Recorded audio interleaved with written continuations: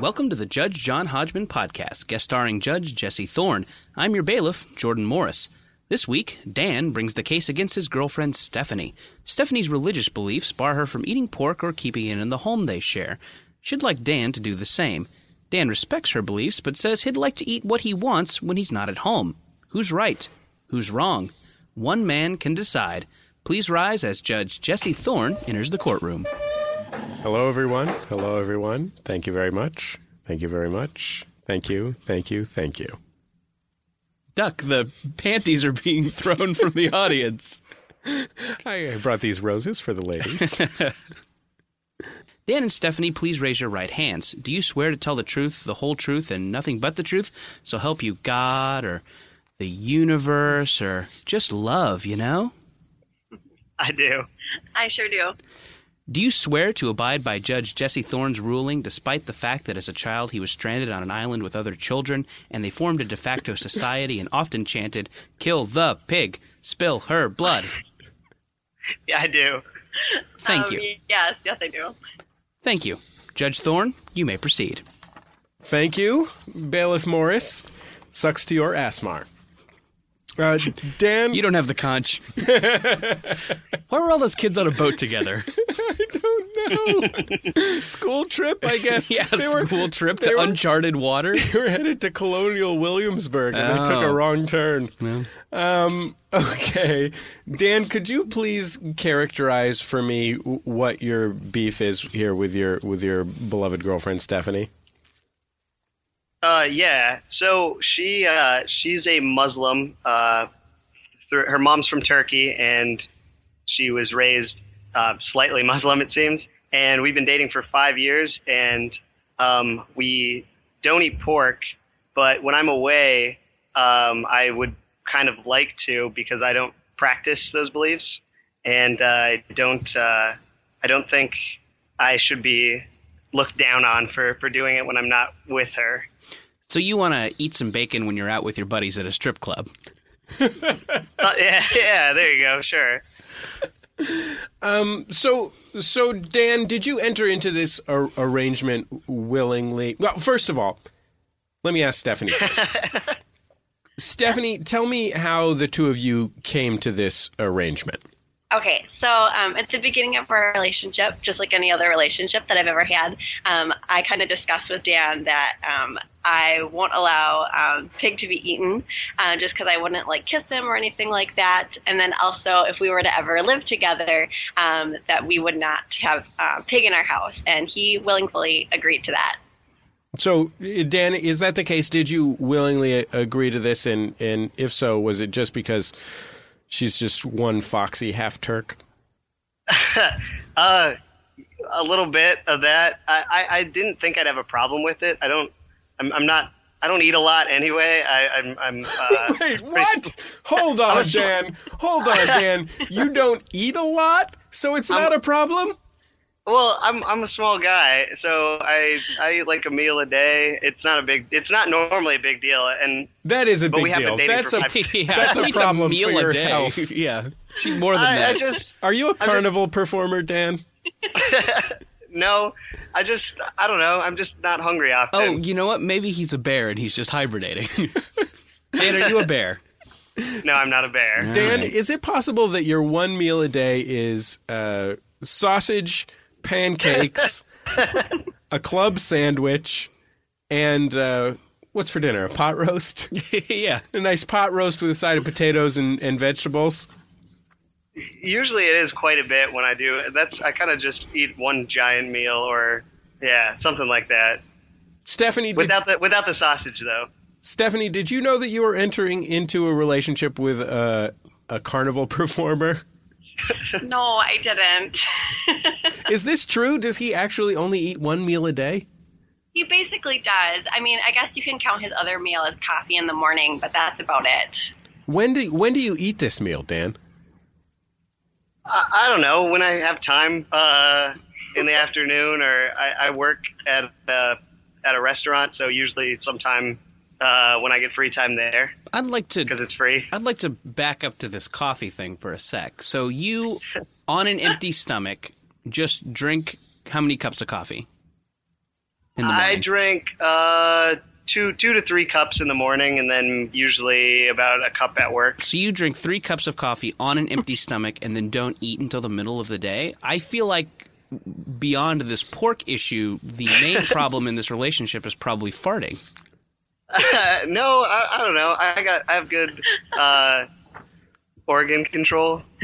I'm pretty discreet about all that. All right. So, Dan, you say that because you eat one meal a day, you decided that it would be easy enough to give up pork. Is that the case? Kind of, yeah. And I at the time I thought it would probably be good for my health. Like if I just didn't ever eat that, it'd be fine grease-wise and all that. But considering I ate so little, I don't think that factored in as much as that. It didn't matter as much as I thought it would. The grease probably would help, if anything, put some weight on. Can you tell me your height and weight, Dan? I'm like 5'4", probably 110 pounds. 120, You're 110. 5'6". I don't know. Short and skinny. He's 110 pounds of pure farts. Pure empty stomach coffee farts. So, Stephanie, tell me, why is this an important issue for you? Describe to me why in every relationship you've ever had, you've asked your partner not to eat pork. Well, first off, it's a very big sin for me, and so I wouldn't want Dan to be kind of a part of that either. And then 2, it's kind of a really big tradition, I would almost say, in our family, because my mom married my dad, who wasn't a Muslim, and he doesn't eat pork at all, so doesn't even think about it. And then neither does my aunt. She also married someone who's not a Muslim, and he does not eat pork at all and would never even think about it. So I think that Dan should kind of follow suit, especially since we talked about it. Did your father and uncle convert, or do they simply observe this tradition? My dad, I guess, my mom says he converted, but I'm not 100% on that. And then, You think sometimes he sneaks out and uncle, reads the Talmud? And then my uncle, he also, once again, they said that he converted as well, but I'm not 100% either. So tell me, do you consider yourself to be a Muslim by faith as well as by ethnicity and cultural tradition? I would say so, because I definitely believe everything I've been taught. So, tell me why you find why specifically you find eating pork to be objectionable among the broad array of Muslim cultural and religious traditions you could follow. I just think it's honestly kind of gross, because pigs are really disgusting in general. And it's always what I've been taught, like they're the nastiest kind of thing on the earth. So I don't even like them. Gross. Do you think other animals that we eat are gross? Because they are. No, I eat a lot of different other meats. Now, Can I make some counterpoints to everything she just said? yeah, absolutely, Dan. Awesome. So yeah, when you said she just kind of picked one thing, not to throw her under the bus too hard, but we are living together and we have been dating for 5 years and are not married, and also we both go out and drink alcohol, and I'm certain her mom is aware of both of these things. She helped us move in, so I know she knows that we have one bedroom, and also has seen pictures of my girlfriend drinking alcohol, and maybe has even seen her drinking. Stephanie, do you attend services regularly? Do you spend time reading the Quran? No, I don't, but I don't know if Dan knows this, but when I go to bed, like, I pray inside my head at night, I suppose, but that's about it. Just anti-burglar stuff, or? Yeah, I don't want to do that, so. I can understand that. I mean, Dan's not much of a deterrent, let me put it that way. Well, maybe you can scare him off with farts. With disgusting, empty stomach coffee farts. Okay, so Stephanie, I want to ask you this question. I understand very clearly why you've made this choice for yourself. Tell me why you feel it's important that Dan make the same choice? Well, I think upcoming in my life, I know personally that I maybe would want kids. I know Dan doesn't really want them, but, whatever would happen. Whoa, I is just this want the them. real problem in your relationship? Is this whole thing a cipher for this conflict? Because it seems like a major conflict. Dan, did she characterize your opinion correctly? No, I don't think. Well, Yeah. right now, yeah, for sure. I don't think that's a big issue at the moment. We're still pretty young. Dan, how come you're not married? Is that on you? Yeah. Oh, definitely. You want to be able to play the field and sow your oats a little more. No. I just. So I your don't know. farts. Sorry, last one. It's just all a big to do that. I don't know. I can't afford that. So Stephanie, why is it objectionable to you for Dan to make this choice for himself when you're not even around? Well, like I said, like later on in life, I think I might want kids, and I don't want them being confused. Whereas Dan will maybe go out and have, I don't know, baby back ribs or something like that, and they might see that or hear about it. I don't want them to be confused later on and being like, well, why can Dan do this and why can't I, and things like that. So I guess I'm thinking later on down the road. Also, like I said, we've had this conversation before, and I find it really upsetting that he would just go ahead and do that when I'm not around. Why is it upsetting? Well, he kind of, I swear it's like an oath that he took, he wouldn't do this. And that's kind of one really big thing in our relationship, where I've just been like, hey, it's something I would like you to really respect for me. Please go ahead and do this. And he said yes. It sounds to me, Stephanie, like this is more about him honoring this agreement that he's made with you and your wishes than it is about this specific religious tradition and him following it. I would say that is a really big part of it, definitely. I would like him to honor that. But then also, once again, it is, tradition in my family, and it's part of my religion where it's not a gray line. It's definitely black and white. Can he just switch promises he's made to you? Like, can you ease up on the bacon thing and just say like, oh, I don't know, Dan, you can't watch any USA original programming. No. Why would anyone do that to anyone? Why would anyone keep anyone away from burn notice? What color? No, you're right. That's just cruel. I have so she said it wasn't a gray issue and it was a black and white line. I have a very specific anecdote that would disprove that. We, again, early on, probably closer to when I told her I probably wouldn't eat pork ever than now, we went out to eat at a breakfast restaurant, and she wasn't paying attention very closely to the menu and ordered something, and I ordered a different dish, and hers had little bacon bits in it. And since it was her fault, she didn't ask, and it was clearly stated on the menu, she traded breakfasts with me so she wouldn't have to eat it, and it was fine with me eating it at that time. So that, and yeah, I didn't get to eat the breakfast I wanted, which when I only eat one meal a day is a big deal, I guess. So yeah, it seems a pretty gray line there. That is not a gray line. As De La Soul once said, stakes is high for you, Dan. I would just like to say, though, that Dan, he has this really big thing about sending food back, from a restaurant. He's in the service industry and he absolutely hates it. And I feel like that was part of it as well, where he wouldn't want me to send it back. So what was I going to do with this plate of food that had bacon bits in it? I'm not going to eat it at all, and I don't want to waste it. So I guess kind of in spite.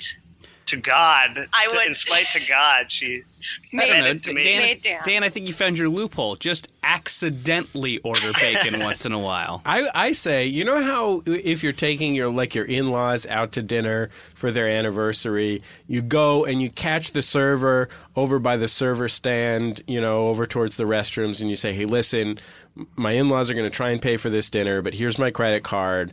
I want to make sure that I'm the one paying for it. You could just go over there and say to them, hey, listen, Here's a jug of Bako Bits. Just dump it on whatever I order. Okay, that might be getting a little bit too creative, admittedly. Now, we do have an expert witness on the line. I have invited him onto this program because he is both a friend of mine, a wise and pragmatic man, and a convert to Islam, a man who's very serious about his faith. And I thought we could get the perspective of someone who had chosen this path. His name is Brother Ali. Hi, Ali. How are you? Hey, Jesse. How you doing, brother? How's everybody doing?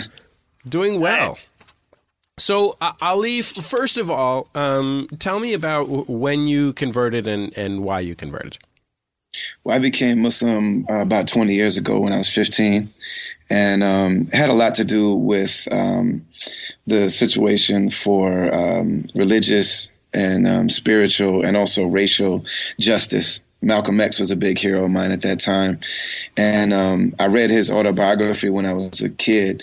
And throughout it, I was really inspired by a lot of the truths that he was telling, but more than anything else by his willingness to evolve and to always kind of reinvent himself to try to be more and more loyal to the truth that he was learning. And so near the end of his life, he went to Mecca, and he said that, after a lifetime of saying that the racial problems in America were impossible to fix, he saw a level and a quality of humanity on the Hajj in Mecca that made him believe that humanity was salvageable, that human beings were all born with this universal kind of soul, and that we're taught these differences. And so when I read that, the next book that I read was the Quran and sought out Islam in my area. And I ended up converting with a group of people that is a uniquely American expression of Islam. And so it's been a really unique kind of thing. I've traveled around the world studying Islam in different places. Was finally fortunate enough to make the pilgrimage for myself. And it's been a really, really interesting journey. So let's stop talking about the beauty of universal truths and start talking about eating pig meat. Right. Before you converted, did you eat pork? I did. At what point did you stop eating pork? I think at the point that I thought that I might want to become Muslim. I wasn't Muslim yet, but I knew that I wanted to be Muslim. And I specifically remember sitting down with my family, and we were eating potatoes and ham. And I ate all the potatoes and didn't eat the ham. And I hadn't even made a decision yet in my head. And my parents knew that I was, reading this Malcolm X book and was all about this stuff.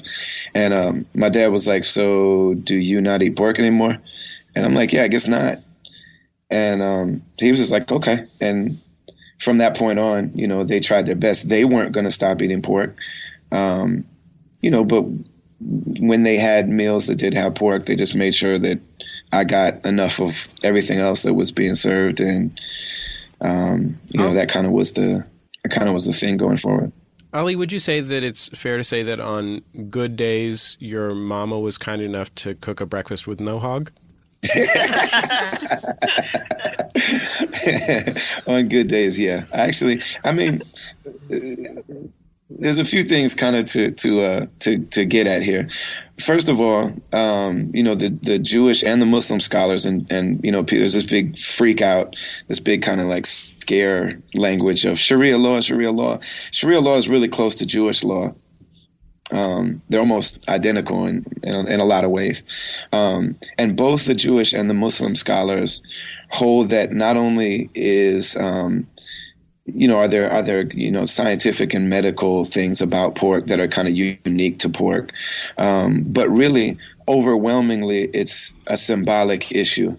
And it really gets to the idea of an animal that just consumes any and everything without, any kind of discerning between what's good to eat and what's not good to eat.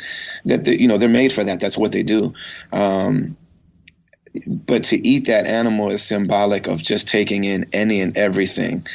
And so people who live a principled life wouldn't want to just consume everything wholesale without, indiscriminately, without thinking about what is good for me and what's not, physically, mentally, spiritually, emotionally, psychologically, watching movies, like is seeing all this violence good for me? Is this music that's calling women the B word all the time? Is this good for my brain? Is this healthy for me? So it's largely a symbolic thing. And in Islam, one of the areas where they differ is that in Islam, the Quran specifically says that if somebody is starving and they're in a situation where the only thing they can eat is pork, they should eat the pork. And it says that the only qualification would be that you're not doing it with the spirit of being, disrespectful or rebellious, but survival. Can I ask you, Ali? I know you spend a fair amount of time with the Quran. I don't know to what extent you're a scholar of the Quran. Is there anything in the Quran specifically about accidentally ordering something with Bako bits on it? Or would that just fall under the general category of the spirit in your heart and under what circumstances, et cetera, et cetera? Yeah, all actions are judged by intention, and so mistakes are exactly that. The only thing that kind of comes to mind, and I'm not a scholar, I'm a student, I'm a studious Muslim, but I'm not a scholar by any stretch. But the only thing that comes to mind is when we're fasting and we eat something accidentally, it's considered a gift. That like you just get this one for free, So wait, Ali, what are the circumstances under which someone would accidentally eat something? I could chime in here. I don't know if you've heard the statistic that the average human eats 8 spiders a year. It could be during a period of fasting. You're sleeping. One of those little squirmies lowers into your mouth.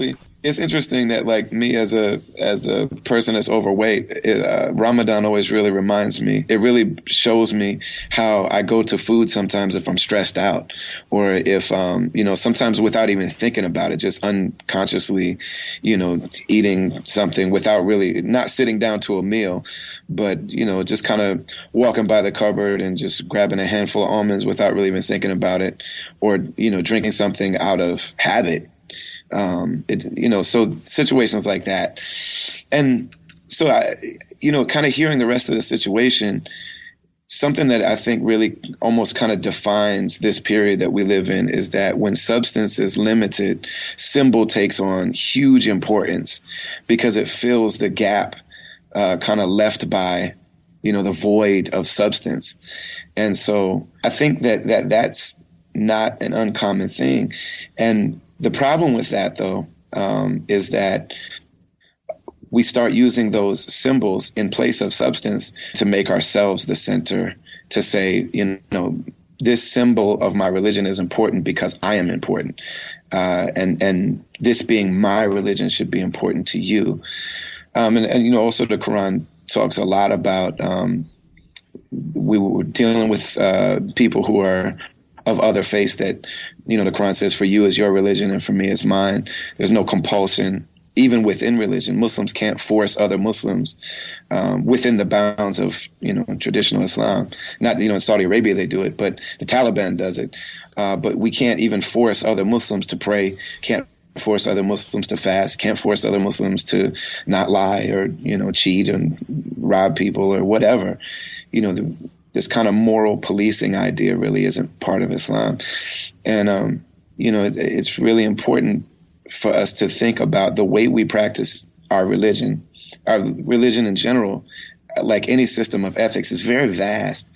And so it says everything about us, what we decide to prioritize and the way that we carry it and project it into the world. So if me being a Muslim means that, I'm only going to prioritize a few things. I think it's important that we think about what does it say about us, the things that we prioritize, the way that we carry what we say we believe in, and the things that we enjoin upon other people. Ali, have you ever, say when you were a teenager and you were converting or anything like that, have you ever asked others to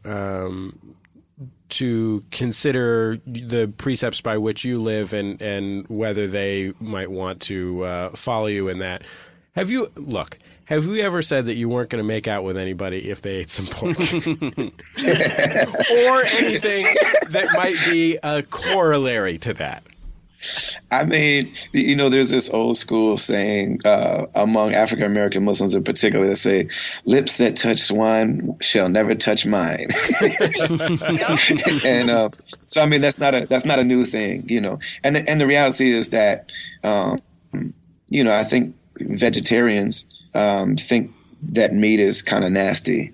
And people that don't eat pork, after a while, it really starts feeling nasty to you, and you don't want to be associated with, if you got two people that smoke and one of them quits, they really don't like kissing the other person. They don't like that smell on them. That part is really understandable. I get it. If there's stuff that we don't do, it does feel kind of strange. That part makes sense to me. I get that. Dan? I don't like cheese. I don't really eat it, and I can't. Oh, now we're on to the cheese, are we? Hold on, Dan. No. I've got the notes regarding the cheese in front of me. Bailiff Morris, would you please handle this situation?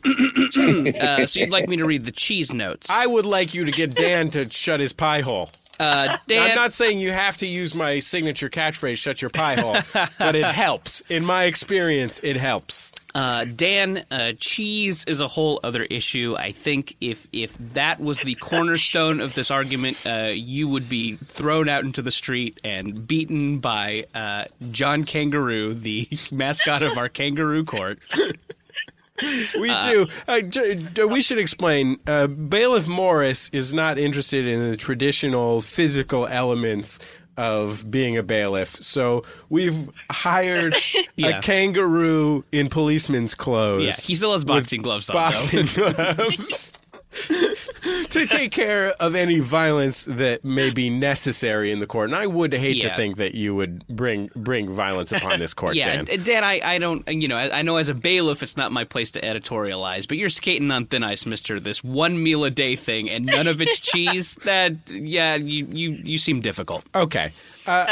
Ali, I really appreciate your insight into this situation. Thank you so much for providing it to us. Thank you. Now, Dan, tell me about this cheese thing. All right. At the risk of being harmed by a kangaroo, I guess I'll go ahead. So I don't like it. I can't like nacho cheese. I can't even smell it. It's disgusting. And Steph has known this forever. Neither of you two are getting invited to any of my dinner parties. You are a nightmare couple. But yeah, I don't have a problem with her eating it at restaurants or at home. Yeah. We have cheese, some Kraft singles or some cheese stick things or whatever in our fridge right now, and I don't object in that sense the same way she would with the lips that touch swine don't touch mine ideals. I guess I can handle it as long as I don't taste cheese. I guess so. In that just physical gross out respect, I think she's kind of a hypocrite a little bit. So you're accusing your girlfriend of hypocrisy because let me just explain this as I see it, and you can correct me if I'm wrong. She's asked you to do something out of religious and cultural conviction, which is to say not eat pork. And you have asked her to not eat cheese because you think it's gross.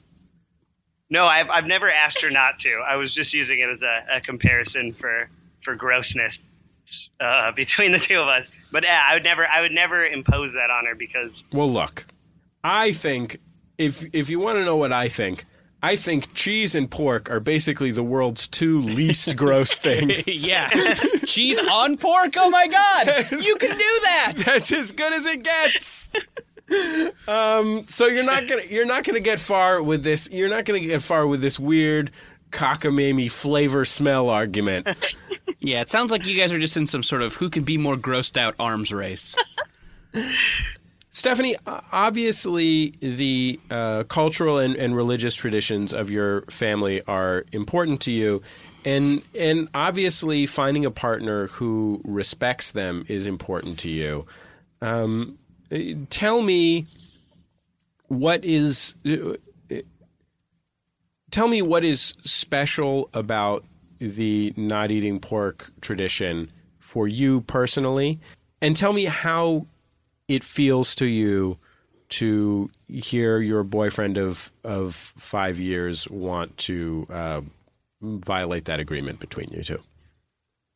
The reason I think it's really special to me is because it shows that in my religion that this is something I can abstain, and this is something that God has told me to do, and this is something I can do, and it's something that I want to do.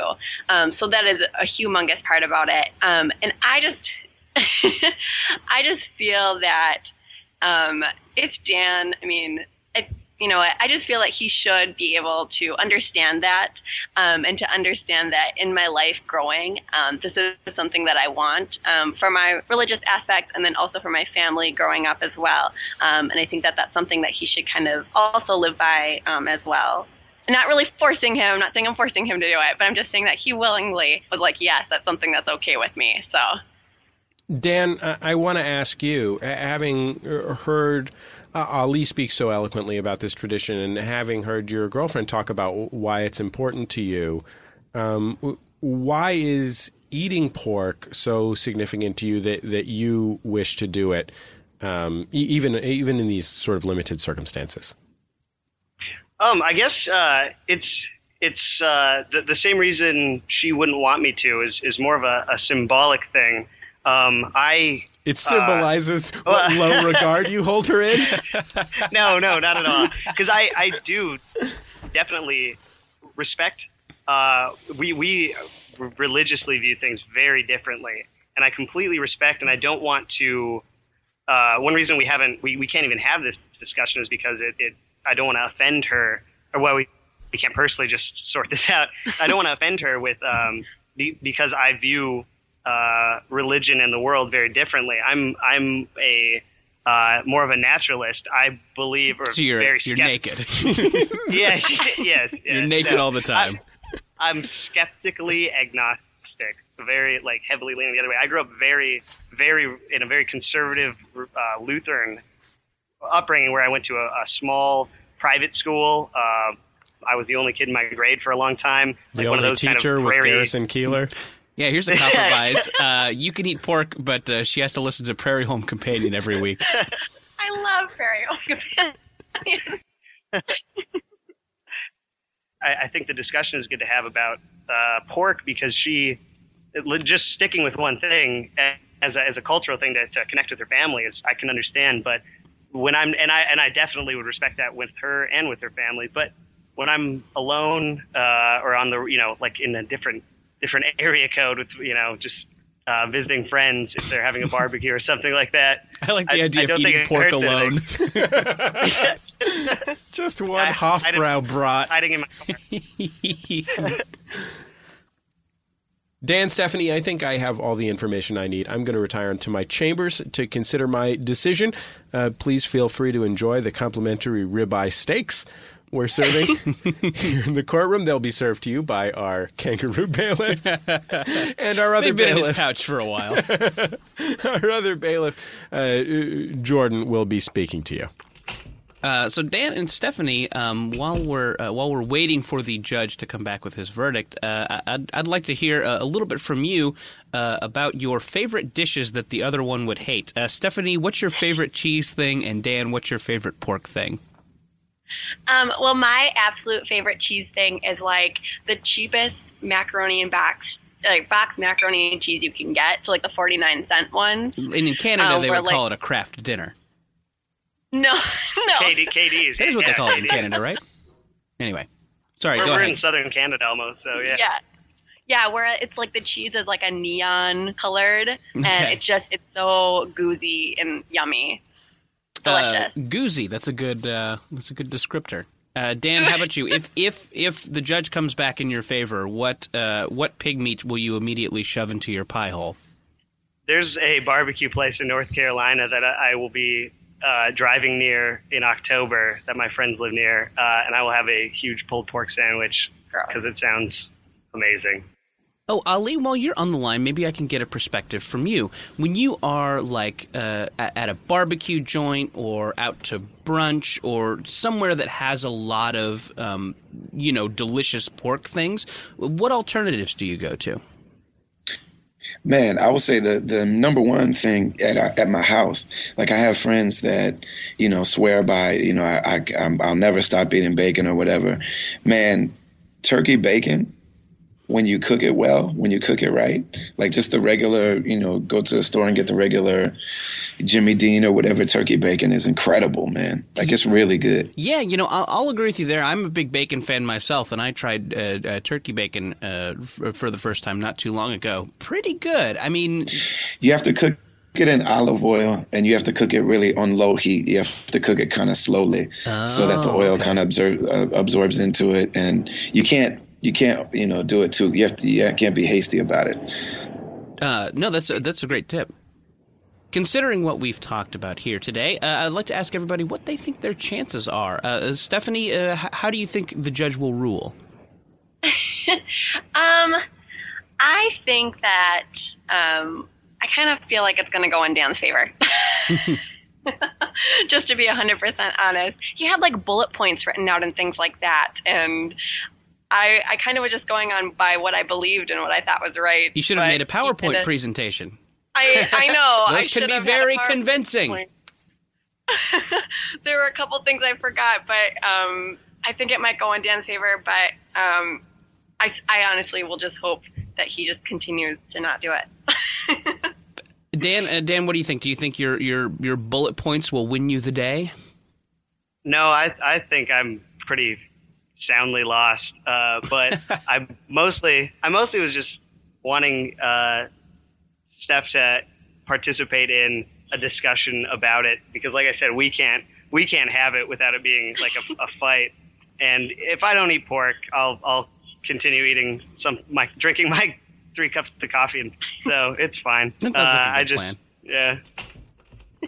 Yeah. Judge Jesse Thorn has returned to the courtroom, and he is ready to render his verdict. Thank you, ladies and gentlemen. Please hold your applause until after the verdict has been rendered. That's usually how it happens in a court, right? People applaud a verdict? I believe so. Yeah. I think that's how it goes. I've given some very careful thought to this conflict. I think it's a very deeply felt and very fraught one. And after that careful thought, I find for the plaintiff, Dan. I have to say, I think that Stephanie made a more eloquent and in some ways more compelling case. But ultimately, I have to decide the case on the merits, not on the eloquence of the petitioners. If I were deciding based on the eloquence of the petitioners, the former New York Governor Mario Cuomo would win all court cases. Very eloquent man. Sure. Mario Cuomo. He has a lot of opinions about pork too, right? Yeah. I'll tell you why I came to this finding. Ultimately, I think that it is not within the bounds of the court to compel someone on matters of faith. We all have our own paths to walk, and I think that we must each choose that path ourselves. Now, all of that having been said, Dan, I would suggest that you not get too excited, because I also have some good news for Stephanie. I don't feel comfortable offering a judgment that will compel Dan to honor his girlfriend's diet. However, I do feel comfortable compelling him to do something else. Specifically, I order Dan and Stephanie to take Stephanie's parents out to dinner at a fancy restaurant.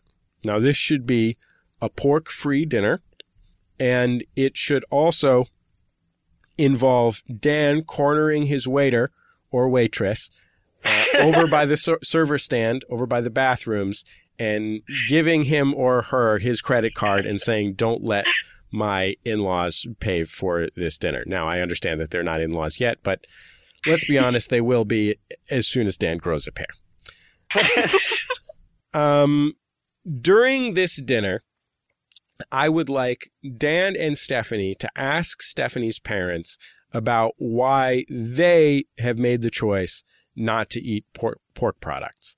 And I would specifically like Dan to ask his future father-in-law why he made the choice to stop eating pork products when he decided to marry or date Stephanie's mother.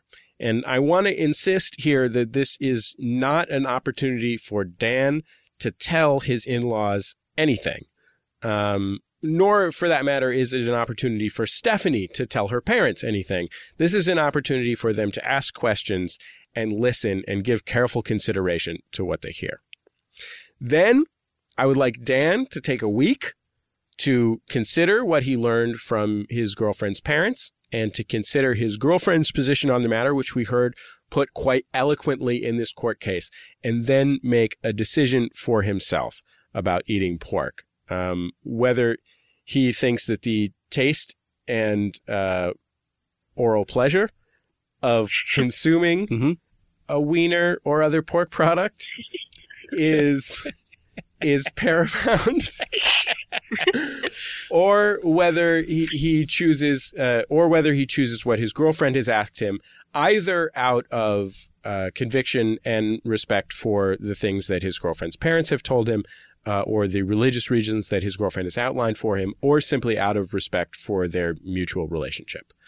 I simply cannot command Dan to change his beliefs, but I do command him to remember that all relationships, especially long-term ones, are partnerships. And so his choices in this relationship should be considered ones. So guys, a complex decision coming down from the judge. How do you feel, Stephanie? I actually love the verdict. I would love for Dan to sit down and have a chat with my parents and just ask questions, because I feel like we've never done that before, and I've never thought about it. So I'm really excited. Dan, how are you feeling about the verdict? I'm fine with it. There's a lot of steps that I have to accomplish now. It kind of feels a little bit like a loss in my win. But and Dan, I just want to point out, this dinner cannot be at the restaurant you work at where you get free food. I know. I think that's fair. No discounts. So are you prepared to take all these steps?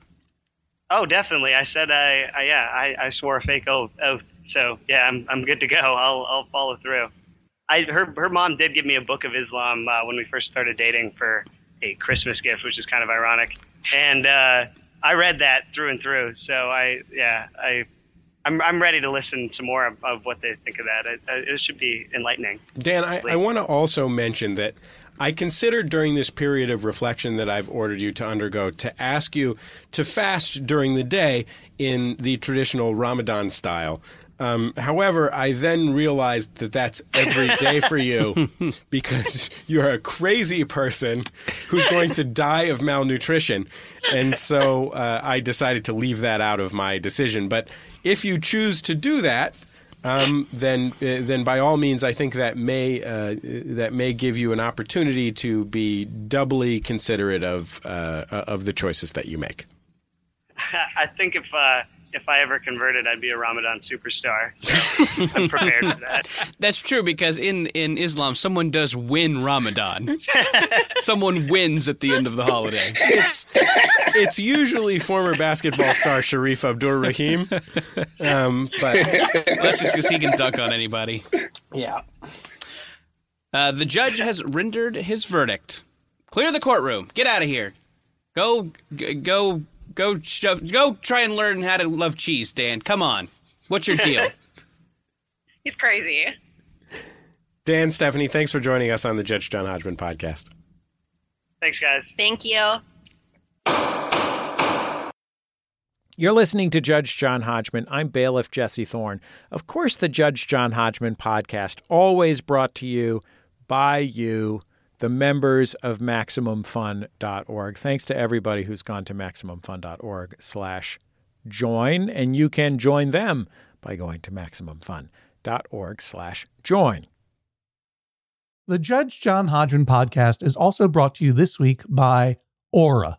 A-U-R-A. It's a simple but meaningful gift that you can give your mom or your dad or your step-grandparent or your uncle or your friend or anyone that you want to keep connected in your life who might not live near you, it's a digital picture frame from Aura.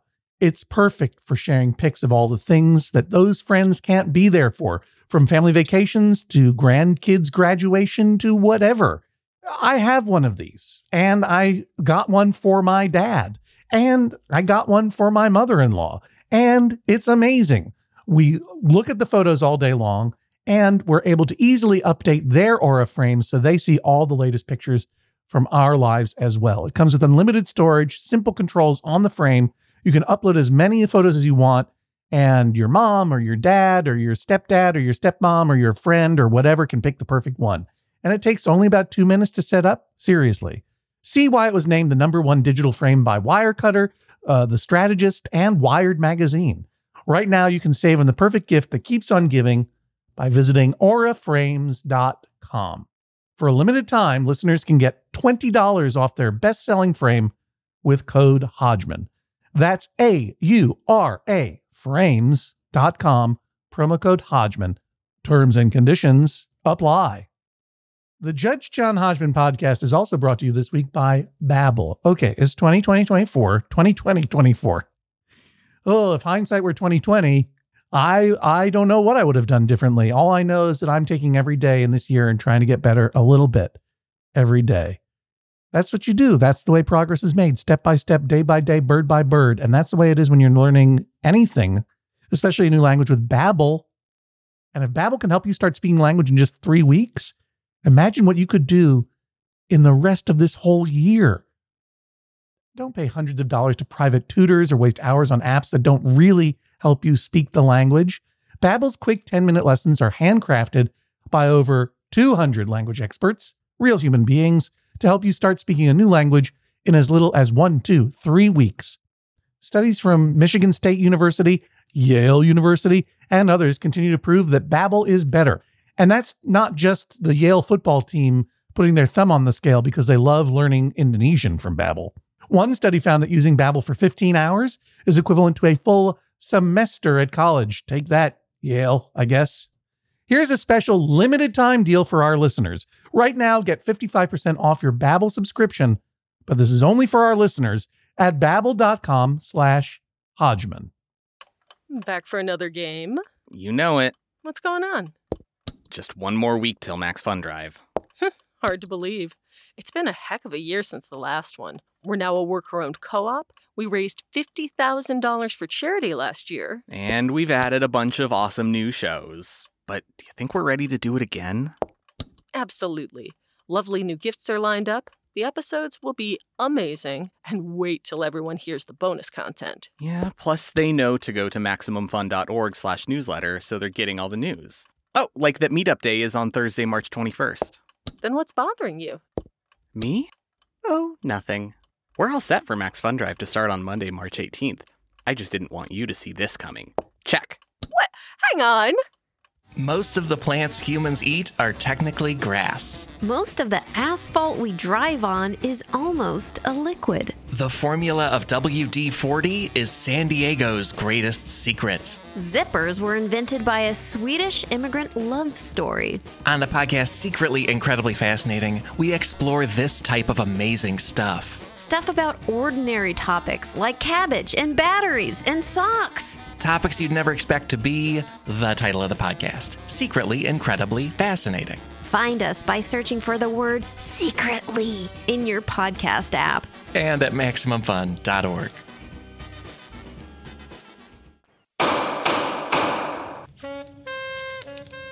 Can I pour you guys a Mountain Dew Code Red? Thank you. Okay. So yes, Judge Thorne, Brother Ali, I'm going to clear the docket. Here's one from Adam. Adam writes, my roommate Erica and I are invited to a game night every week at my friend's place. We live in Silver Lake, and the game night is in Culver City, which is around a 50 to 70-minute drive in rush hour traffic. The game night takes place on a weekday night, and it's really difficult for us to eat dinner beforehand and get out there on time. This evening should be fun, but it turns into a frustrating mess because we're very hungry, it's a long drive, and it takes 20 minutes more to find a parking space. Erica feels that we should never go because it's inconvenient. I feel we should go sometimes because they occasionally come cross town for us. We don't want to be bad friends. How often should we attend game night? Wow, that's a very difficult situation. For one thing, it presumes that there are no In-N-Out burgers in between Silver Lake and Culver City, which is, of course, patently false. Sure. There's tons of In-N-Out burgers. Got the one on Venice. Sure. There's like 6 In-N-Out burgers. Sure. It depends what route you take.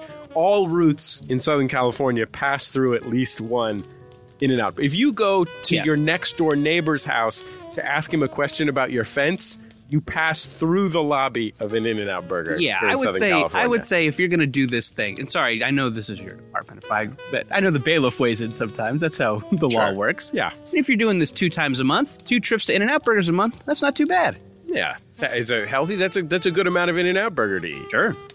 Heck, if you prefer some other thing, tacos. Yeah. Get some tacos. Yeah. You live in Silver Lake. I guess it's sort of the wrong direction to head east for decent tacos, then back west to Culver City. Sure. California Pizza Kitchen. Yeah, CPK.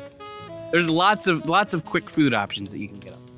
I think that if you enjoy attending this event, I would suggest that you do a couple of things. First of all, you should find a way to travel on surface streets in order to reduce not just your travel time, but also your stress.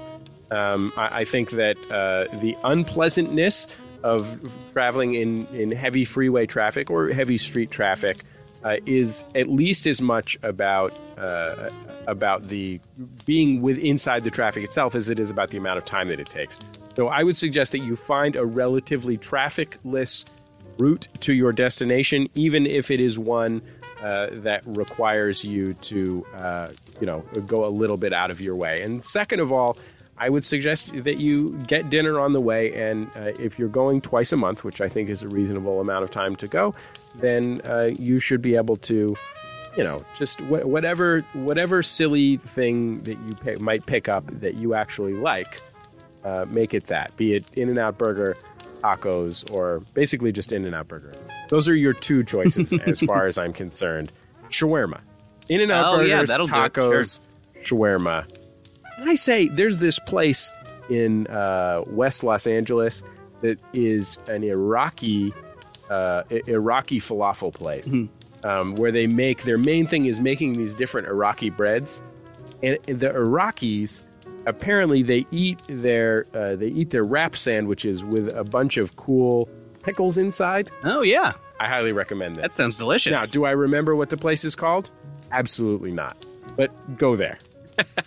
Ali, how do you feel about this? You live in Minneapolis, where traffic may be somewhat less of an issue, but we can get anywhere within the Twin Cities in 20 minutes. Yeah. Sometimes, it's just not even. Prince will fair. drive you from Garrison Keillor's house to Prince's house to Kent Herbeck's house. 20 minutes. Yeah. We've got another issue here. This one's going to be tricky. My girlfriend, a San Francisco native, insists that one cannot find real Mexican food in New York City. She says only California has authentic Mexican. I completely disagree. I myself have lived in Mexico, and you can absolutely get good authentic Mexican in New York. The truck around the corner from us has the best tacos in all of New York. Honest-to-God tacos, no Brooklyn-y nonsense. Just tacos done like in the streets of Mexico City. But she still insists you can't get good Mexican here.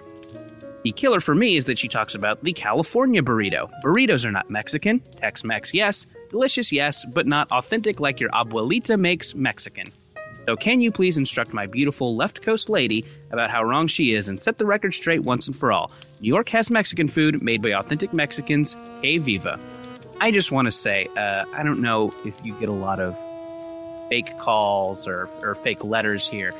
My meter's going off. I can't imagine someone from Brooklyn and someone from San Francisco being fussy about food. It just seems... I don't know. Like, this seems precedentless. Well, the weird part about it, in my mind, yeah, is someone from a San Franciscan and a Brooklynite listening to this program. Sure, that it seems too. so far out of this is just... Our main markets are Duluth, sure, Peoria, and Louisville. Right. So it's weird to me that you would hear anyone from Brooklyn or San Francisco listening to our program. Also, why would they think that I would have an opinion about this matter? This is just, I don't know. Can we just crumple this one? I mean, I guess we should probably just humor this obviously fake letter. I'm on record as not caring about burritos. It's one of the things I care about least in the world. Ali, you're a touring musician. Tell me what your initial feeling about this case is. Well, I mean, obviously, the Puerto Rican and Dominican food is killing the game for the Mexican brothers and sisters all throughout New York. So, I mean, they're definitely pushed to the margins. But I would imagine, I do know that there is a Mexican community all throughout New York. I would imagine Harlem, if I was gonna, think of a place where you could get literally anything, I would think Harlem. I know the worst place on earth to get Mexican food is Australia. Like, they have a lot of it there because they are pretending to be California or Florida. Like, they really want to be Florida and California really bad. So, but I mean, the Mexican food there is horrible, man. I can't even begin to describe how bad it is. Just kangaroo meat. Sure. No offense, Bailiff Kangaroo. None taken. My flesh is sweet. So I have a weird thing to say. I have a bipartite ruling in this case. First of all, your girlfriend, to the extent that she is seeking a classic San Francisco style burrito, which is a regional food, certainly not a Tex-Mex food. It is a food native to the city of San Francisco. I will say that it seems like seems like an issue for her was the California burrito, which has French fries in it. Wait, what? Yeah, she says the thing she wants is the California burrito. That's like that's a San Diego drunk food. Whoa, hold on. She wants a burrito with French fries in it? Yeah, that's what a California burrito is. I think this is really an issue of cultural Not if she's from San man. This woman needs to take a lot of cultural studies classes to step up her game, her sensitivity game. Number one, it doesn't say French fries though. Well, that's what a California burrito is, right? If you're in San Diego. Yeah. Does that mean something different someplace else? There's no French fries in any burritos anywhere else besides San Diego. Okay. I mean, possibly in Orange County, which is halfway between Los Angeles and San Diego, there may be a few San Diego-style burrito places that serve that. I don't think she's looking for that. Okay. I think she's looking for a San Francisco-style burrito. Hasn't spent a lot of time in Southern California, where a burrito is a whole other thing, and she will never find that in New York City. Honestly, she might as well just go to Chipotle. There are San Francisco, quote-unquote San Francisco-style burrito restaurants in New York, and they have pictures of, like, the Haight-Ashbury and stuff. And they're horrible. It's like they're playing Jefferson Airplane in there. It's like going to Noah's Bagels for a New York-style bagel. It's just simply not going to happen for her. So in that case, she is correct. However, I will add this proviso, which is that while for decades, the word on the street was that there was no good Mexican food in New York City. My understanding from talking to people in the know is that over the last 10 years or so, that has really changed a lot. And he is correct that the burrito, as it's served in San Francisco, is, while it's a Mexican-American dish, and is not a Tex-Mex dish, it is not a Mexican dish. It's not something that you would order were you in Mexico, wherever you were. And if he says that there's a great taco truck that serves DF-style tacos right by his house, I believe that very well may be the case. So a split ruling. She will not find the burritos she's looking for in New York City any more than she will find great Chicago pizza or, Pittsburgh grinders. That's right? Pittsburgh grinders. Yes, that's right. Pittsburgh grinders. This is a funny phrase to me. They put French fries on those. Sure, yeah. Or any more than she'll find a San Diego style burrito, which I had completely forgotten has French fries in it. However, if she's looking for high quality Mexican food, both of the taco variety and of the more fine dining variety, Oaxacan food, for example, moles and such, that is available in New York City these days. Although as I understand it, you do still have to know where to go and where to look. I would, following what Brother Ali says, I would suggest that she that the both of them just look into eating more Dominican food, because it is hella good, and I just feel like there's no such thing as too much fried yuca. If you get good fried yuca, like I could just eat that all day. Screw French fries. That's how I would eat the fried yuca. The judge has ruled. We are closing the docket. We're going to finish up our Mountain Dew Code Reds, and we're going to get out of here. Brother Ali, thank you so much for joining us on the Judge John Hodgman podcast. It has really been a great time having you here. Thank you. It's good to hear your voice again, man. Absolutely. Brother Ali's new album is called Morning in America, Dreaming in Color. You can get it in stores. Ali is just, in addition to being a very thoughtful and wise man, a brilliant musician, a great rapper. So please check out that record and check him out as he's headed out on tour in the summer and fall. So thanks again, Ali. Thank you, guys. It's been the Judge John Hodgman podcast. I have been your guest bailiff, Jordan Morris, for Jesse Thorne and Brother Ali. Thank you for listening. The Judge John Hodgman podcast is a production of MaximumFun.org. Our special thanks to all of the folks who donate to support the show and all of our shows at MaximumFun.org/donate. The show is produced by Julia Smith and me, Jesse Thorne, and edited by Mark McConville. You can check out his podcast, Super Ego, in iTunes or online at GoSuperEgo.com. You can find John Hodgman online at areasofmyexpertise.com. If you have a case for Judge John Hodgman, go to MaximumFun.org/JJHO. If you have thoughts about the show, join the conversation on our forum at forum.MaximumFun.org and our Facebook group at Facebook.com/Judge John Hodgman. We'll see you online and next time right here on the Judge John Hodgman podcast. MaximumFun.org. Comedy and culture. Artist owned. Listener supported.